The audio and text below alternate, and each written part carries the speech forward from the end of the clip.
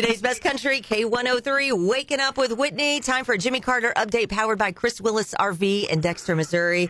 And Jimmy, what you got on Luke Combs this morning? Well, I'm always working on road trips for everybody, and Luke Combs just says he's not working enough. So he got with his people, and they added a stadium show this Friday night. That's not much notice, but this Friday night in Nashville, he sold out with the stadium on Saturday night, but there's a lot of seats at $126.50 for Nashville this Friday night for Luke Combs.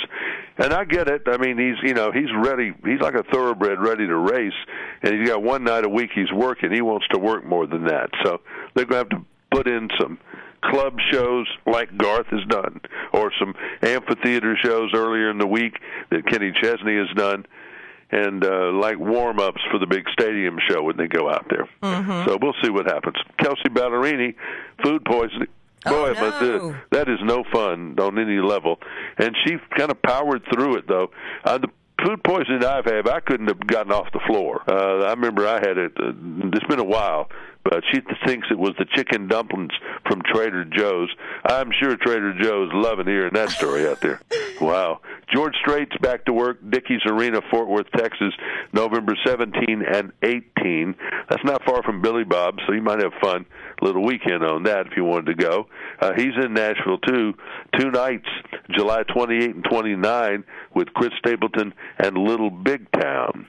Oh. Chesney's in, let's see, he's in Birmingham this week. Tickets are some available, not much. And then he plays Orange Beach, Alabama, May 27th, and he's done for the year. Wow. Super Mario Brothers, that movie did great, $200-something million. Oh, yeah. And parents were out taking their little kids to see that. The story that's crazy for the weekend, Taylor Swift and Joe Alwyn breaking up. If it was a fake story, it would have been put down by now. Mm-hmm. So it's real. I think she dumped him after 6 years. I don't think he dumped her. There was a song lyric that came out that she started putting into the show about a week ago, and people were kind of wondering about that because it wasn't in the original playlist.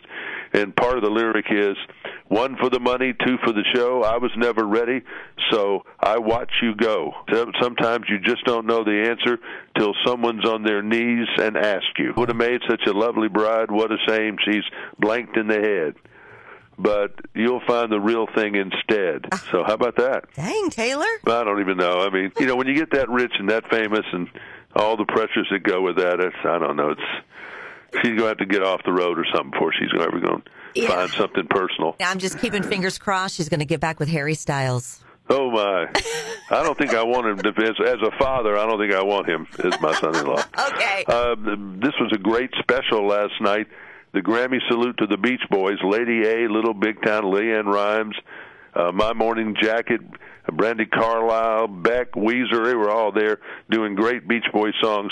Today, it will be on Paramount Plus, that I think is the best streaming service. Paramount Plus. They got a lot of great shows on there, and this great special.